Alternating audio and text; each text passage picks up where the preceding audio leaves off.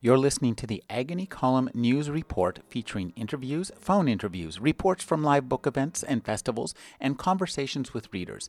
You can find additional news, interviews, book reviews, and more 5 days a week at the Agony Column website at trashotron.com/agony.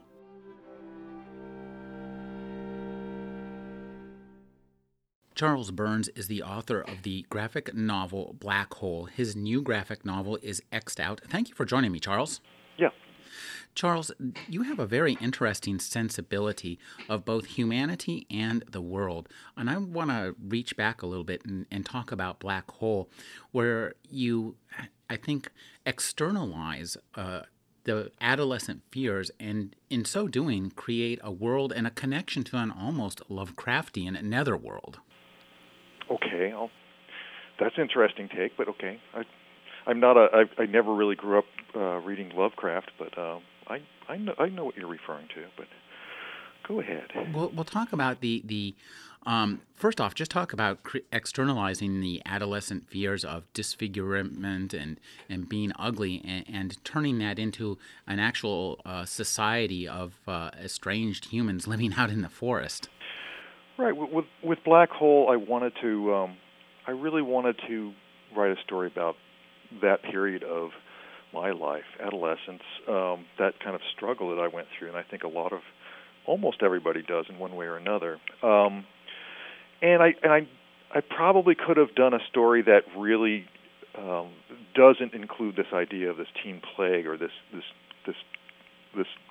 plague that affects only teenagers, but I like the idea that this thing would kind of push this already difficult situation into a more extreme situation, kind of a catalyst for the characters in the story to put them in a more extreme situation. I've always said that perhaps the story could have been about runaway kids that go form a small society out in the woods or something like that. But the idea that that this disease manifests itself in very physical, very intense terms was something that was interesting to me. For example, there's one character who's literally sheds her skin, or she slips out of her skin at some point, and I like that idea of I don't know. My sense at that point in my life was like, I think you always want to try to reinvent yourself, and here you've got this, you're literally, shedding your skin like a snake, and I liked playing with all those kinds of ideas. There's a character who's out in the woods with her friends who are much more in much worse shape than she is. She's overweight, but she doesn't really exhibit any kind of evidence of a disease. But you get some sense that perhaps she's out there and more comfortable with these kids who have suddenly got this disease, and they've been excluded, and she's been excluded, and she feels more comfortable with them. Is your concept of these worlds, does it start primarily as a narrative in your mind, as a pic, or do you think of it in terms of visual? Do you see the characters' faces as you draw them, or draw sketches of them, and from there draw the story, or does it work the other way around? It's a combination of both those things, really. I usually work by just keeping really cheap notebooks that I won't feel intimidated by, and just writing notes and very more like notations of drawings, not little tiny sketches, and it really builds. So I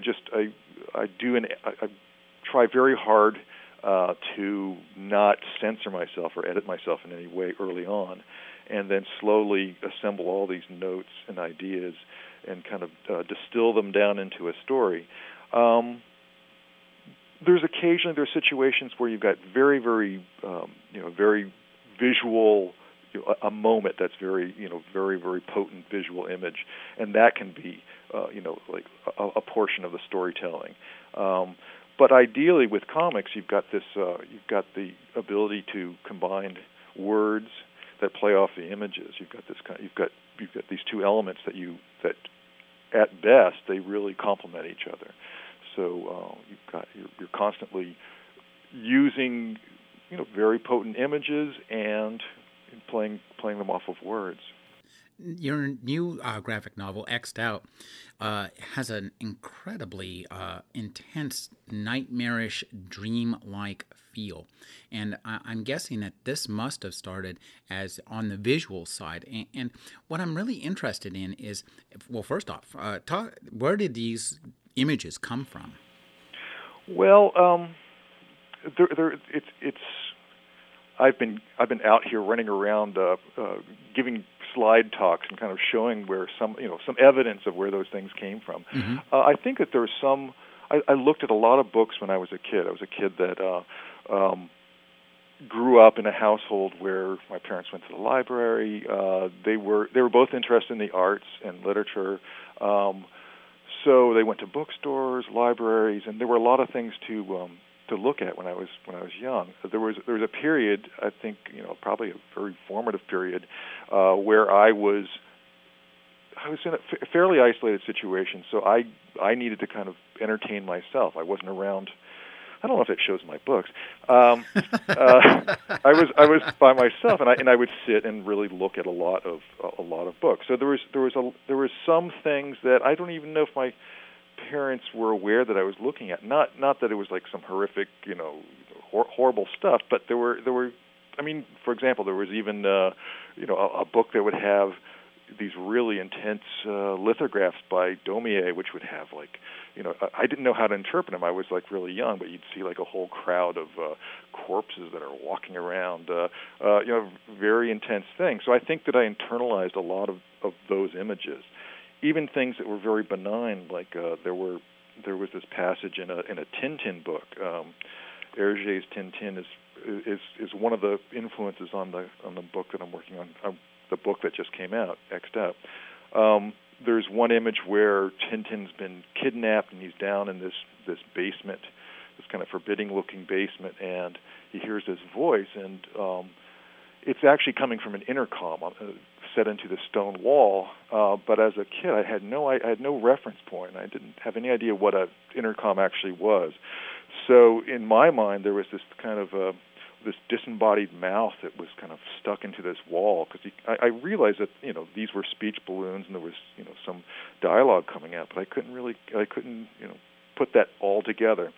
So I think that some of those kinds of images, I've always paid attention to those images and paid attention to my subconscious and made notes about those kinds of I don't know, not references, but those kinds of intense images. And that's what kind of bubbles up to the surface in this story, paying attention to those kinds of images. This new book is in color, as opposed to Black Hole, which is in black and white. Talk about making that decision. That's a huge decision. Yeah, it was. I've primarily worked in black and white most of my life as far as doing my own comics. I've done a lot of illustration that's in color, but I've never really used it to tell stories. And one thing, for this book, I really wanted to take on something that was new, and color kind of offers you another set of tools for storytelling. I didn't want to just do a kind of colorized version of my black and white work. There's storytelling you can actually use with the color. So that was kind of a challenge I was interested in, and that's been good. It was, I think initially the reason for taking on a color story was I grew up with Tintin books, these kind of the format, the size of the book that X'd Out is. It's kind of a hardbound book, color, based on the Franco-Belgian style of comic albums that are popular over there. And I always loved that format and wanted to do something like that, doing a small series of books. So that was one of the other reasons as well. Well, tell us how we obviously have just the first part of the story. How many other parts are there going to be, if you know, and how good, and how soon can we find the rest of it? That's the question I keep asking, getting asked. Excuse me. there's going to be 3 books in all. I'm underway with the second book. I guess the only thing I can say, is delayed gratification. Delayed gratification. Yeah, it's a mystery, and I absolutely, the first book really sets up the threads of the story, the plot threads, the mystery, and it certainly does stop on a cliffhanger. There's no question about that. But there's a fine tradition there. So hopefully everybody will be coming back for more. Oh, I imagine so. People will be lining up for the installments of this guy. Trust me. This is advance order time.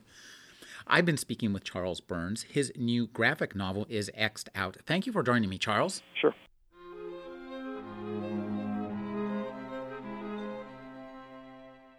You're listening to the Agony Column News Report, featuring interviews, phone interviews, reports from live book events and festivals, and conversations with readers. You can find additional news, interviews, book reviews, and more 5 days a week at the Agony Column website at trashotron.com/agony.